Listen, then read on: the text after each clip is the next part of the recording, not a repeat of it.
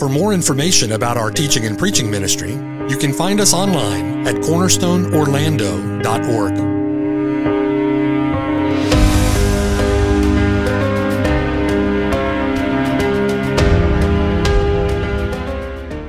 The following sermon has been brought to you by Cornerstone Orlando, making disciples for the glory of God. So our text this evening, Revelation chapter 11, verses 1 through 6. The title of our sermon, The Two Witnesses. So welcome back now to our study, Sunday evening study of the revelation of Jesus Christ, where tonight, again, we're continuing our work through Revelation chapter 11. And once again, as we consider Revelation 11, we want to begin this text by reminding ourselves of the context. Where are we in the book? How did we get here? And where are we going? Okay? We want to remind ourselves of the progression. In the book of Revelation, there are 7 literary cycles in the book that recapitulate, or they repeat essentially the same period of time. That time between the first and second comings of our Lord Jesus Christ. That period described in the Bible as the last days, the days of tribulation, or the church age. Now, although those 7 cycles are represented in the book, or presented in the book as one after the other, it would be more correct to see them as running parallel to one another, right? Each cycle essentially paralleling the same period of time. Again, these depictions of these last days, that period between the first coming and the second coming of the Lord Jesus Christ. So we find ourselves now in the third of those 7 literary cycles, the cycle of trumpets. And with each iteration of that literary pattern, we're being pressed, as it were, with increasing intensity against those events which comprise the end of this age, the return of the Lord and the great day of his wrath, the great day of his judgment. With each cycle now communicating with increasing urgency or increasing intensity, we can sense a bit of progression as we work through those literary cycles, a bit of progression in that intensity. And that's why we use the term progressive parallelism to describe the structure of the book. We have each of these 7 literary cycles iterating the same period of time, but each cycle pressing us further and further against the events of the end of the age, an increasing intensity, right? An increasing severity. And so we refer to the structure of the book as a progressive parallelism. Now, our text this evening in chapter 11, verses 1 through 6, is part of a larger parenthesis, or part of a larger interlude that is situated between the blast of the 6th and 7th trumpets in this literary cycle. Like the seal judgments, or that second literary cycle in the book, the trumpets emphasize the outpouring of God's wrath upon unbelieving earth dwellers during this age. The wrath of God is not only a future reality poured out in a future 7-year period at the end of the age. The wrath of God, that's Romans chapter 1, is presently being revealed from heaven against all ungodliness and unrighteousness of men who suppress the truth in their unrighteousness. That's Romans chapter 1, verse 18. We see that in our own experience, don't we? The wrath of God being poured out as God, in the language of Romans chapter 1, delivers over sinners to a debased mind, delivers over sinners to do that which is not fitting, not appropriate, not suitable. So the judgments of God decreed for the wicked during this time period, during this age, are presently being poured out. We see that in these cycles. Demon hordes have been unleashed. They're wreaking havoc upon the earth, and the devil, having been cast down, now prowls, seeking whom he may devour. Now, it's in the heat, if you will, the intensity of that picture being portrayed for the Apostle John, that in this parenthesis, our hearts and minds, the eyes of our faith, are redirected for a moment to consider the church. As the judgments of God are being poured out against the wicked, we now are given a break, an interlude, to consider what the church is doing during this time period. Our eyes, the eyes of our faith, are called to consider the church. This is a literary pause. It's a little breath, if you will, in the action, a pause in the action to consider the work of the church. In that parenthesis between the 6th and 7th seals, we saw a picture of the church militant, arrayed for battle in the encampment of Israel. And then we saw a picture of the church triumphant, worshiping around the throne in heaven. It's in this parenthesis now, between the sixth and seventh trumpets, we also see a picture of the church.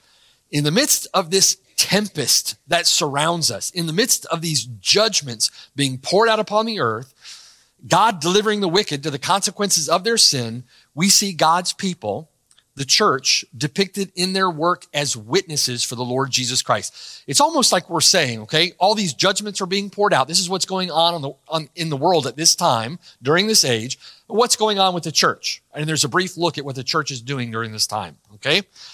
So at this point then, in this literary parenthesis between the sixth and the seventh trumpet, John has been recommissioned as God's eschatological prophet, right? John is bearing witness to what he sees and what he hears.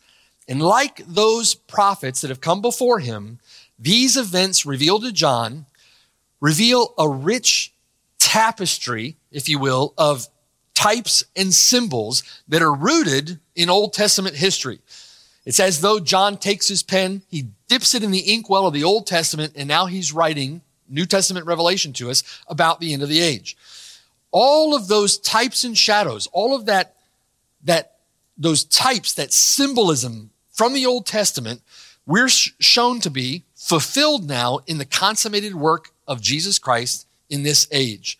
In the visions given to John, the Lord weaves together themes that have been developed in Scripture over millennia, themes that have been developed in redemptive history over millennia. And he demonstrates, we're going to see in Revelation, how those themes are revealed at the end of the age, how they're fulfilled in the person and work of Jesus Christ. In the visions given to John, the Lord is weaving together those themes. And we're reminded in these cycles of the Lord's soon return at the end of the age to consummate all things. That, brothers and sisters, as we consider those things in their context, should cause us to long for the return of the Lord Jesus Christ, should cause us to be encouraged in our work. When you know where we are situated in God's redemptive plans and purposes, when we know where we are living, so to speak, where we're serving in these last days in God's purposes, it gives us encouragement to push forward, it gives us encouragement to continue, and cause us to endure in Christ to the end.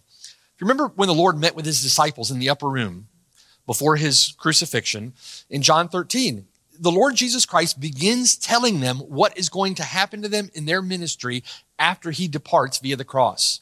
Right? He explains to his disciples the suffering that they're going to endure, the difficulties that they're going to face, the adversity that they're going to face. And he does that. He tells them he does that so that they know when those things come about that he told them about them beforehand. And why would that encourage them? That would encourage them because the Lord is sovereign over all things whatsoever that come to pass. The Lord doesn't only know the future, the Lord has scripted the future, and the Lord has prepared all of those things. They're a part of God's redemptive purposes and plans. You and I, brothers and sisters, as members of the Lord's church, we are a part. We have a valuable place, if you will, in the redemptive plans and purposes of God. We have a part to play. Knowing our part should encourage us to run the race set before us and to do that with faithfulness. Should encourage the Lord's people in their work. So, in this literary parenthesis then that lies between the sixth and seventh trumpets, John is first recommissioned as God's eschatological prophet in chapter 10. And then in the opening verses of chapter 11, John is then given the task of measuring the temple, the altar, and those who worship there. So in our study then of verses 1 and 2, we first examine the significance of that charge from Old Testament prophets. Again, John is dipping his pen, if you will, in the ink of the Old Testament to communicate to us about these events happening at the end of the age. And so we looked at how John, being commissioned as God's eschatological or end times prophet, is typological, is in keeping with a pattern established in the Old Testament in the prophecies of Ezekiel, Daniel, Haggai, and Zechariah. In that charge for John to measure the temple, those who worship there, God is marking off for himself true worshipers, those who worship in the most holy place by virtue of the blood of Christ. And God has set a boundary around them and has distinguished them. In that measurement, God has distinguished those on the inside from those on the outside.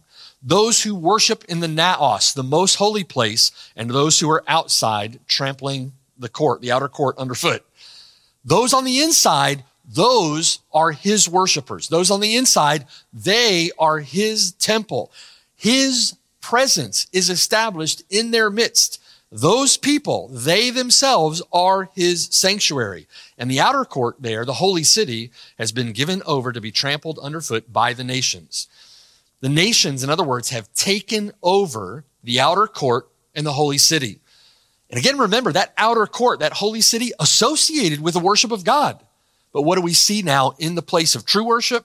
We see false worship. It's a picture of the nations, the world infiltrating the professing church or infiltrating the worship of God. It's a picture of the difference between true worship in the naos, in the most holy place, and false worship in the outer court being trampled by the nations. Now, as we've established, the time period for which these outer courts and the holy city are given over is representative of the church age. It's during this period of the church age, this period that extends from the first coming of the Lord Jesus Christ till his second, that John writes now of the testimony of the Lord's two witnesses. These two witnesses in Revelation 11 testify during the time of the Gentiles. That's verses 3 through 6. When they finish their testimony, they're going to be martyred. They're going to be killed, verses 7 through 10. And then they are raised from the dead just before the sounding of the last trumpet and the return of the Lord Jesus Christ, verses 11 through 13. So let's consider these two witnesses together from our text. John begins our text this evening with a description of these two witnesses. Verse 3. The angel that John is speaking with John, the angel says, "And I will give power," verse 3, "to my two witnesses, and they will prophesy 1,260 days clothed in sackcloth. These are the two olive trees and the two lampstands standing before the God of the earth." So from the very start, at the outset, I want you to notice that we're dealing with a lot of symbolism in these verses. These are symbolic visions given to John, and this is rich with symbolism. Now think with me. It's in the context of God's presence in the midst of his people. God has measured off the people who are worshiping him in the most holy place. God's presence is among them, and it's from the context of God's presence now in the midst of his worshiping people in his eschatological temple that God from there gives power to his two witnesses. In other words, it's God's presence in the midst of his people as his temple that ensures their effective witness. They don't witness without the power of God being given to them. They serve as witnesses of God as witnesses with God in their midst, and with God as the source of their strength, with God as the source of their enablement. So the Lord in the midst of his people says, "I will give power to my two witnesses." Now notice first, the great angel that's speaking with John, that angel that we identified with the Lord himself in chapter 10, this great angel refers to his two witnesses. They are his. So again, this angel associated with the Lord Jesus Christ himself, and he commissions his two witnesses. He sends them, gives them his power. Now the word there again for witness, we talked about that this morning in Romans chapter 10. These are his two martusi, or the word translated there, a witness, refers to that word from which we get our word martyr, right? It's these two martyrs, these two witnesses that will be killed for their witness in verse 7. Look at verse 7 with me. When they finish their testimony, the beast that ascends out of the bottomless pit will make war against them, will overcome them, and kill them. Verse 8, "And their dead bodies will lie in the street of the great city, which is spiritually called Sodom and Egypt, where also our Lord was crucified." Now notice again, we're dealing with typology, we're dealing with symbolism. That great city, which we know to be Jerusalem, where the Lord was crucified, right, is spiritually called Sodom. It's spiritually called Sodom for a reason. It's spiritually called Egypt for a reason. Why is that? Because the outer court and the holy city has been delivered over to the nations to trample it underfoot. It's no longer, if you will, the holy city. It's being trampled underfoot by the nations. It's been given over to the nations. And there's this distinction between those who worship in the most holy place and those who are outside trampling the holy city underfoot. These two witnesses are, and the word there for witness is the word where we get our word martyr from. They are martusi. They are two witnesses who will be killed for their witness. We discussed that this morning from Luke chapter 10.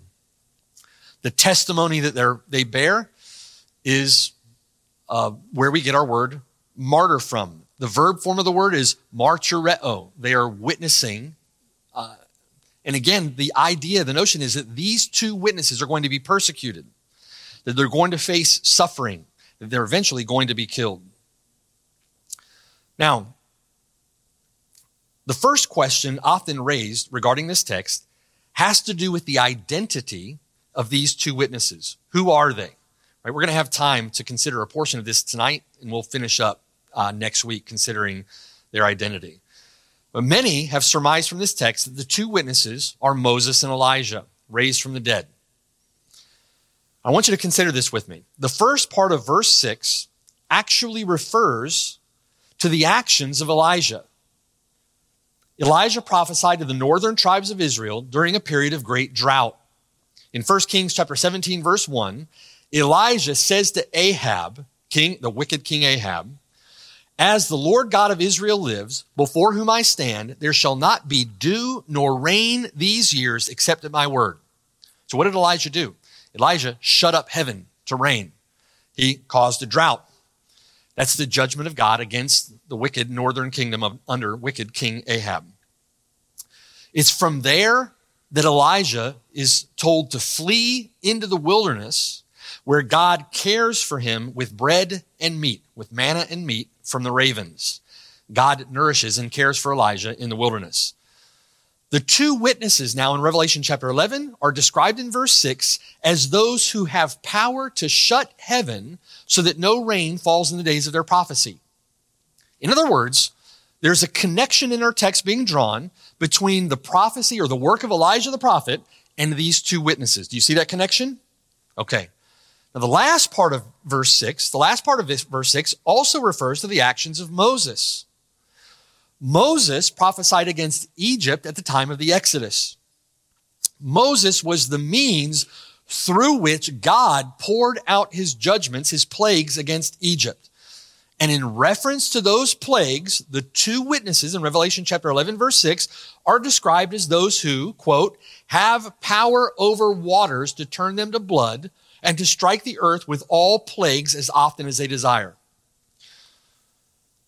So what is the Lord doing so far in Revelation chapter 11? He's connecting the work of these two witnesses in Revelation 11 to the work of Elijah and to the work of Moses, two Old Testament prophets, right? There's a pattern being established. There's a pattern that was established by Elijah, a pattern established by Moses, and we're following in that pattern with these two witnesses in Revelation 11, okay? But notice though also verse 5. Verse 5 also references the prophetic mission of Jeremiah. In Jeremiah 5, God commissions Jeremiah to prophesy against the southern tribes of Judah. Right? Elijah prophesying against the northern tribes, Moses prophesying against the Egyptians, and now Jeremiah prophesying against the southern tribes of Judah. And he's prophesying against the southern tribes of Judah before they're carried off in exile to Babylon. God says to Jeremiah in Jeremiah chapter 5, verse 14, listen to this. "Therefore, thus says the Lord God of hosts, because you speak this word, behold, Jeremiah, I will make my words in your mouth fire, and this people wood, and it, my word, shall devour them." Okay, now think with me. Jeremiah, the prophet, did not literally breathe fire out that devoured the people. Did he? No, what is God speaking of there? God is speaking figuratively. The word of God that proceeded forth from his mouth judged the people as though by fire. And it would be the people's rejection of that word from the prophet Jeremiah that would terminate upon their torment in the fires of hell. So there is a connection between the word that Jeremiah preached and the fires of judgment. Do you see? God uses that figurative language then to describe the prophetic ministry of Jeremiah. I will make my words in your mouth fire, and this people wood, and my word will devour them. There's a typological importance or significance to Jeremiah's words. There's a figurative significance to Jeremiah's words, but there is also a literal outcome to Jeremiah's words attached to that symbolism, okay? Now, in reference to the prophetic ministry of Jeremiah, the two witnesses in Revelation chapter 11, verse 5, are given the same power. Verse 5, and if anyone wants to harm them, fire proceeds from their mouth and devours their enemies. And if anyone wants to harm them, he must be killed in this manner. In other words, if anyone wants to reject their testimony, rejects their witness, wants to persecute them, right, wants to martyr them, if you will, they're going to suffer the same result as those did who rejected the words of Jeremiah the prophet. Think with me. Like Jeremiah, the two witnesses of Revelation chapter 11 will not literally breathe fire. It's in the same manner. Do you see? This is the way that God figuratively describes the very real judgment associated with rejecting his word. And rejecting the word that is proclaimed from the mouth of his sanctioned witnesses, right? It's the very real connection. The two witnesses will not be Jeremiah reincarnate. They're not going to be Jeremiah raised from the dead. Jeremiah is a type. Jeremiah establishes a pattern. Jeremiah is a picture, if you will, of the prophetic ministry of these two witnesses during the eschatological end times period between the first and second comings of the Lord Jesus Christ. God is describing the work of his two witnesses in Revelation chapter 11 in typological terms. They're going to follow the pattern of Jeremiah. They're going to follow the pattern of Elijah. They're going to follow the pattern of Moses. The two witnesses in Revelation 11 will not be Moses and Elijah reincarnate. They're not going to be Elijah and Moses raised from the dead. Let me give you an example. In Malachi, Old Testament prophet, in Malachi chapter 4, verse 5, God promised this to the children of Israel. Behold, I will send you Elijah the prophet before the coming of the great and dreadful day of the Lord. God says to Israel, I'm going to send you Elijah the prophet. So how did the Jews interpret that promise? They looked for a literal return of Elijah the prophet. Elijah the prophet raised from the dead. In the days of the Messiah, Elijah the prophet would come. They were looking for a literal return of Elijah. However, who was it who fulfilled that prophecy, that promise? It was fulfilled in the work of John the Baptist, right? It was John the Baptist who fulfilled that prophecy in Luke chapter 1, where John the Baptist came, verse 17, in the spirit and power of Elijah. God was speaking figuratively. He was speaking typologically. Elijah set a pattern. Elijah was a type of John the Baptist, and John the Baptist prophesied, if you will, preached, if you will, in the pattern established by Elijah. In other words, John the Baptist would have a similar ministry.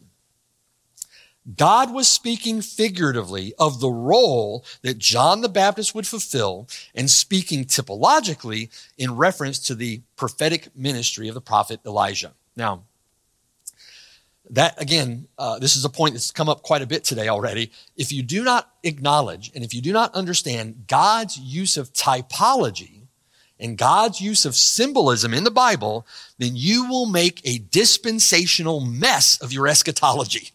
Okay? We've got to understand symbolism and we've got to understand typology in order to understand what's being communicated to us through this rich use of symbolism in the Old Testament. The two witnesses of Revelation 11, therefore, are patterned after Old Testament examples. It's a connection, if you will, to the Old Testament, and it's a furtherance, if you will, a continuation, if you will, of that Old Testament prophetic ministry. Moses, Elijah, Jeremiah all suffered greatly for their witness. They witnessed to a people who had come under the judgment of God for their idolatry, and yet it was God's presence with them by his Spirit that enabled them, and it was God's word in their mouth that went forth in power. God's word had the power. So the two witnesses in Revelation 11 go forth in the spirit and in the power of Elijah. They go forth in the spirit and in the power of Moses. They go forth in the spirit and in the power of Jeremiah. These Old Testament witnesses are typological of these New Testament witnesses. So, in that then, we have established who they are not. They're not going to be Moses, Elijah, and Jeremiah raised from the dead. Well, that begs the question then, doesn't it? Who are they? Who are they? Now, notice first when it is that they witness. These are going to help us determine the identity of these two witnesses. Notice when it is that they witness. Verse 3. This angel of the Lord, in verse 3 says, I will give power to my two witnesses, and they will prophesy 1,260 days clothed in sackcloth. They prophesy for 1,260 days. It's another way of referencing the very same period of time that is mentioned in verse 2, the same period of time that we established as the time of the Gentiles, that reference to 42 months. 1,260 days is 42 months. It's 3.5 years. It's times time and half a time. Okay? Now, we've been through this detail before with respect to this time reference in Revelation. This is a reference to Daniel's 70th week. 70 weeks, Daniel chapter 9, 70 weeks are appointed to put an end to transgression, to usher in everlasting righteousness, right? 70 weeks determined for the history of redemption, if you will, for the consummation of all things. 1 week remains, Daniel's 70th week. This time period points back to Daniel's 70th week, which is split into two periods, 3.5 years, if you will, times, and half a time. Now, there are those who take that time period literally. I want, again, to communicate to you that these things are symbolic. From clear examples in the New Testament, this period of time references the church age, the times of the Gentiles. Look with me at Revelation chapter 12. And just quickly, each time we come back to this, I want to stir us up by way of reminder, help us put this together if you haven't done so already. I want to remind us of where we look to get an explanation of this time period. Revelation chapter 12, look at verse 13 there. After the woman here is representative of true Israel. She has the garland of 12 stars on her head. She gives birth to a male child that's caught up into heaven and to his throne, right? This is, if you will, symbolic of Mary, but more broadly, this woman is symbolic of true Israel, the true people of God, right? And Jesus Christ comes from Israel. After she gives birth to the male child who is caught up to his throne, that's Jesus Christ, she flees into the wilderness from the presence of the serpent. That serpent, that dragon, later identified as Satan. Just like Elijah. Do you remember the account of Elijah? Elijah flees into the wilderness persecuted by Ahab and Jezebel. The woman here, representative of the people of God, is nourished there by God, just like Elijah was in the wilderness, nourished there with manna and meat, taken care of, nourished by God. The dragon, Revelation chapter 12, being enraged, goes and makes war with the rest of her offspring.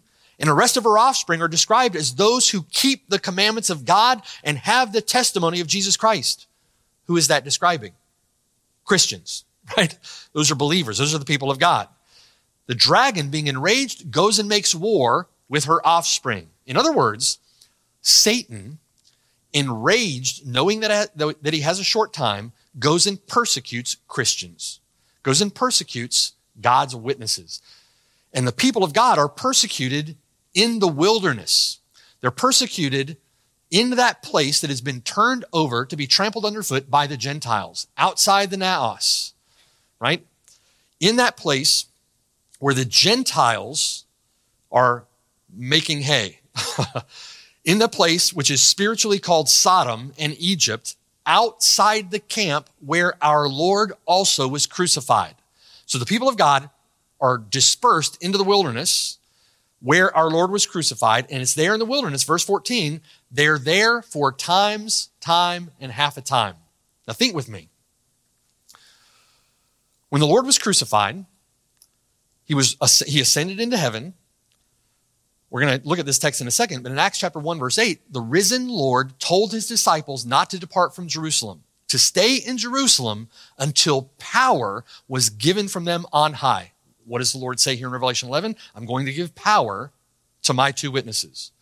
So the disciples of the Lord are to stay in Jerusalem until they're endued with power from on high. After they are endued with power from God, they witness in the very same city where the Lord Jesus Christ was crucified. One of the more compelling evidences, if you will, to lost people who don't believe the Bible, that the Bible is true, that the disciples actually saw the risen Christ, is the fact that those disciples went right back into the same city that crucified the Lord Jesus Christ, and they preached the gospel there, preached the gospel to their own deaths. Nobody does that for a lie. They saw the resurrected Lord, and it compelled them to serve him in that way. Do you see? They go right back into Jerusalem. What happens to Jerusalem? We immediately see the martyrdom on the Temple Mount of Stephen, someone Paul refers to as God's servant, God's martyr, God's witness. Stephen is martyred, and what happens? All of the believers are dispersed throughout Judea, going everywhere. And what were they doing as they went? They went everywhere preaching the word. They're dispersed. They flee, as it were, into the wilderness. They're fleeing into the wilderness where they're witnessing. And again, all of that takes place immediately after the crucifixion, the resurrection, and the ascension of the Lord Jesus Christ. They're there in the wilderness, testifying to the Lord Jesus Christ for time, and half a time. What does that time period signify? It tells us to look back at what Daniel the prophet said, and acknowledge that what is happening here is that time period from the ascension of the Lord Jesus Christ to his return, described in Scripture as time, and half a time, references Daniel's 70th week, and the Bible is saying this period is that. It's pointing us, connecting us to Daniel. Make sense? The time period is a reference to the last period of redemptive history before the end of this age and the return of Jesus Christ. It's a reference to Daniel's 70th week. It's a reference to the church age and the times of the Gentiles. Incidentally, as we'll see, it's the same period of time given to the beast and the false prophet in Revelation 13. So, what do we know so far then? What do we know so far? The 2 witnesses of Revelation 11 testify of the Lord Jesus Christ during the extent of the church age. Now think about that for a moment. They're witnessing during the extent of the church age. The entire time of this cycle, right? The entire time of each of these literary cycles, from the first coming of the Lord Jesus Christ to his return, these 2 witnesses are prophesying during this time. They're prophesying in the wilderness. In other words, they're out in the world. They're not testifying in the naos, so to speak. That's where the people of God worship. They're in the courts that have been turned over to be trampled underfoot by the Gentiles. They witness for the duration of this cycle until the Lord Jesus Christ returns during the times of the Gentiles, and the entirety of that time that the outer court and the holy city are trampled underfoot. We know that they go forth in the spirit and in the power of Old Testament witnesses, Old Testament prophets of God. The word of God proceeds from their mouths in power, and they're going to be persecuted for it. They suffer for it. Eventually, they're going to be killed for it. And verse 3, they are clothed in sackcloth, representative of mourning. Mourning associated certainly with their own repentance, right? But mourning associated with the judgment that their message will bring upon many to whom they witness, like an Old Testament prophet. There will be those, we talked about in the prophecy of Isaiah this morning, there will be many who will not hear their words, and there will be those who will. Those who do not hear their words, Luke chapter 10, they reject the Lord Jesus Christ, and they're rejecting the Father who sent him. And there is a judgment being made against them in the testimony of these witnesses. So they mourn, they clothe themselves in sackcloth. Sackcloth was the attire of the Old Testament prophets. Elijah, John the Baptist were attired in sackcloth. And we know, verse 3, that God supplies them with power to complete their mission. The Lord Jesus Christ, meeting with his disciples after he was raised from the dead, he commanded them. Turn with me to Acts chapter 1. Let's look at that text together. Acts chapter 1. After the Lord was raised from the dead, he met with his disciples. In Acts chapter 1, he gives them instructions. Look there with me at verse 4. The Lord Jesus tells them, "Do not depart from Jerusalem, but wait for the promise of the Father, which," he said, "you have heard from me." Verse 5. "For John truly baptized with water, but you shall be baptized with the Holy Spirit not many days from now." They're going to be baptized with the Holy Spirit. "Therefore," verse 6, "when they had come together, they asked him, saying, 'Lord, will you at this time restore the kingdom to Israel?'" Is this going to be the consummation of all things? Are you going to establish your kingdom on the earth? And he said to them, "It's not for you to know times or seasons which the Father has put in his own authority. But here's what's going to happen." Verse 8, "You shall receive power when the Holy Spirit has come upon you, and you shall be witnesses to me in Jerusalem and in all Judea and Samaria and to the ends of the earth." They're going to receive power. Think with me for a moment about a common misconception. All believers, all those who have placed their faith and trust in Jesus Christ, all believers, they believe because they are born again. They're born again. In the words of Moses from Deuteronomy 30, they have a circumcised heart. All born again believers, from Adam to you, are then indwelt by the Spirit of God. Did Abraham have the Spirit of God? Yes, he did. It's how Abraham obeyed God. It's how Abraham persevered in his faith. It's how Abraham was able to put his faith and trust in the Lord Jesus Christ. He had a circumcised heart. He was caused to be born again. Do you see? And all believers who are saved by virtue of the new covenant. And so all believers receive all of the blessings associated with the new covenant. It's not that Old Testament believers receive some of the blessings associated with the new covenant and New Testament believers receive all of the blessings associated with the new covenant. All believers saved through the person and work of the Lord Jesus Christ receive all of the blessings associated with the new covenant. And what is one of those blessings? The indwelling Holy Spirit. God says in Ezekiel 36, "I will put my spirit within you and I will cause you to walk in my statutes and judgments and to do them and keep them." Right? So in order for Abraham, in order for Adam, in order for Moses, in order for Elijah, for any of them, for Caleb to have wholly followed the Lord. How did Caleb do that? Did he do that in his own strength? No, he did not. He did that in the power of the Spirit of God dwelling within him. All believers have the Spirit of God. The pouring out of the Holy Spirit at Pentecost is more about mission. It's about mission.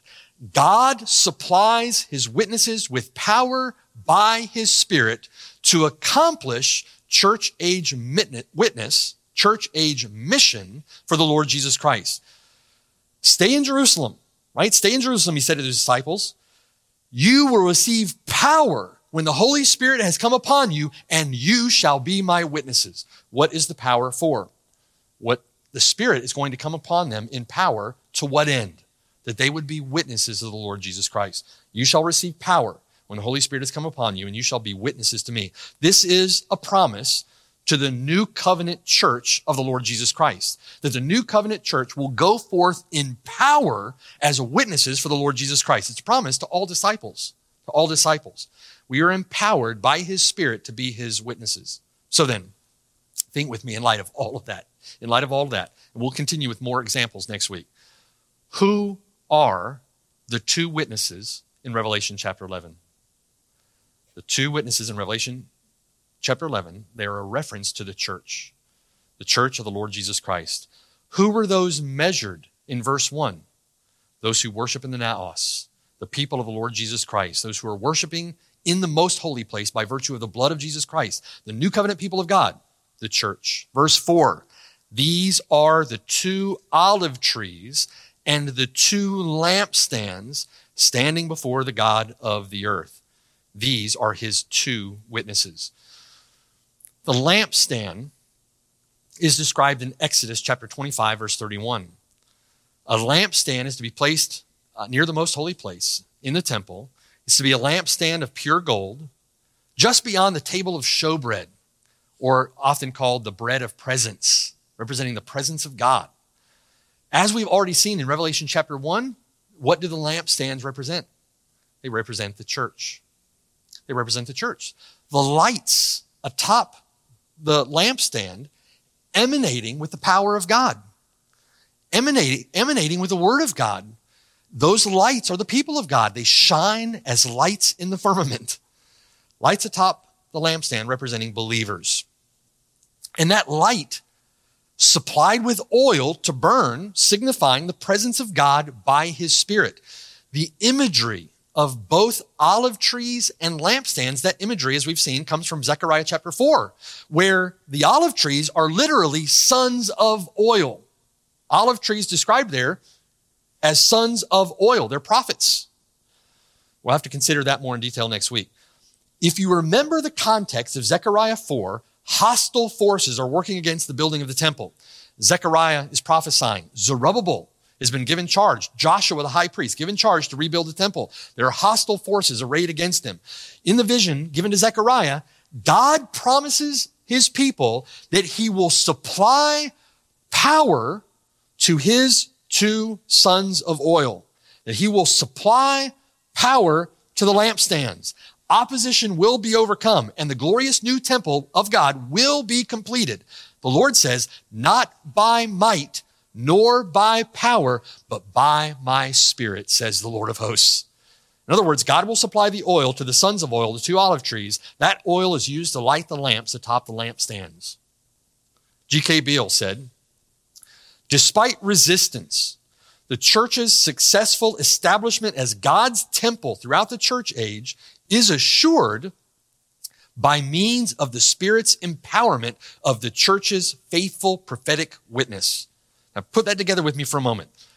God is going to give power to his witnesses.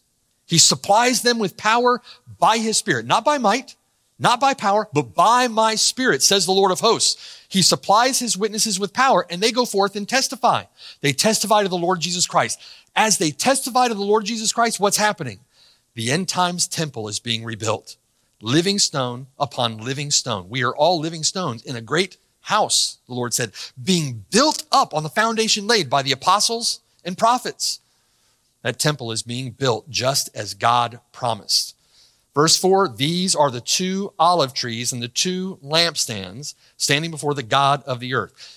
They stand before the God of the earth as though bearing witness in the courtroom of heaven. Do you remember from this morning in Luke chapter 10, those 70 disciples, they went out two by two. Remember the significance of going out two by two. They went out two by two, coram Deo, before the face of God. Here, these witnesses, they bear witness before the God of the earth, before the face of God. And remember, this answers the question why there are two witnesses and not one. Why is the church referenced here as the two witnesses of God and not one?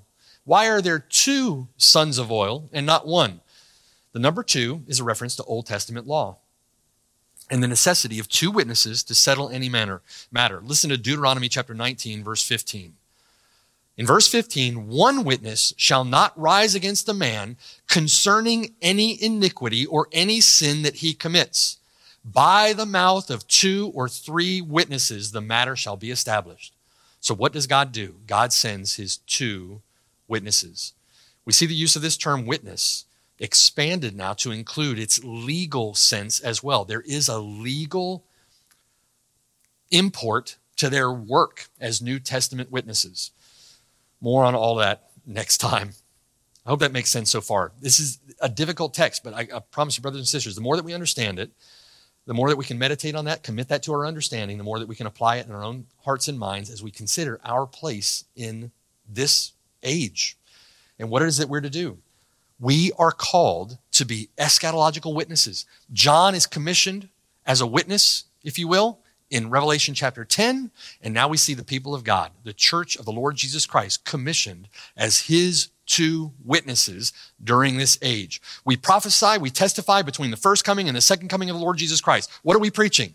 Christ crucified. The gospel, we're preaching the gospel. What's happening at the preaching of the gospel? Some hear. They put their faith and trust in Christ. They're indwelt by God's Spirit. They're being built up a mighty temple in the Lord. And there are those who do not hear. And a judgment is made against them. They reject the word. They reject the Lord Jesus Christ, and they will perish in the way. At the testimony of these witnesses, the Lord is magnified, and God is bringing about all of those things decreed for the end of this age. What is our role? Brothers and sisters, we are witnesses. We are witnesses. There are so many people who attend churches today who claim the name of Christ, profess to be Christians, and have absolutely no connection with the great commission given to us by our Lord. We are called to be witnesses for the Lord Jesus Christ. We're to preach the gospel to our deaths if the Lord requires it, just as brothers and sisters have done throughout the ages for the Lord Jesus Christ. We are to be witnesses. We are empowered by God to be witnesses. Have you ever thought, like reading Fox's Book of Martyrs, or reading the historical accounts of some of those witnesses who went to the stake for the Lord Jesus Christ? And you read their accounts and you think to yourself, Lord, you know my weakness. If we were put in the same position, would we testify to death? And I would submit to you, brothers and sisters, there is no way that we would in our own strength. It's by virtue of his power. God promises to come through with power by his Spirit to come to the aid of those who are his people, who will testify to the truth as it is in Christ, and he will empower them to persevere. He will empower them to endure. We don't endure in our own strength. We don't endure in our own power. We cannot. We need the power of God, and God promises to give it. And he promises to give it by his Spirit. To what end? To what end? We can sit in our paneled houses and sit on our comfy sofas and flip through 137 streaming services to find whatever episode. No. We're called to be witnesses to the Lord Jesus Christ. We're called to serve him. We have been employed in the work of the gospel. We're to witness even unto death. We're going to see in Revelation chapter 11 the outcome of their witness. There are some who will be martyred for their witness. There were some who will go through great suffering. The Lord Jesus Christ said to the church, it has not only been appointed for you to believe in Christ, but also to suffer for his name. All those who desire to live godly in this present age will suffer persecution. Why? Because they open their mouth as witnesses for the Lord Jesus Christ. That's why. Let's take encouragement from that, brothers and sisters. That is the role that we've been given. Our salvation draws near. The return of the Lord Jesus Christ draws near. Let us serve him in faith. Amen. Let's trust him. Let's serve him in the power of his Spirit. But let's serve him. Pray with me. Father in heaven, Lord, we thank you for the Great Commission. We thank you for the blessing and the privilege of serving you in this way. And Lord, we rejoice. We rejoice to take up the mantle of Elijah, to take up the mantle of Moses and Jeremiah, John the Baptist, and the Apostle John, all those that went before us. We rejoice to take up that torch in our own generation and to preach the gospel, even to our own deaths if necessary. And may it glorify and magnify your name. May the gospel run swiftly. May sinners come to repentant faith in Jesus Christ. May they be trophies of his grace in eternity, and may your name be proclaimed. We love you and we thank you for this testimony you've given us in Revelation chapter 11. I pray, Lord, that we would take encouragement from it, we would understand it, we would apply it in our own heart and mind, and we would serve you with zeal during this time of our wilderness pilgrimage until the Lord Jesus returns. For your glory, God, we pray in Jesus' name.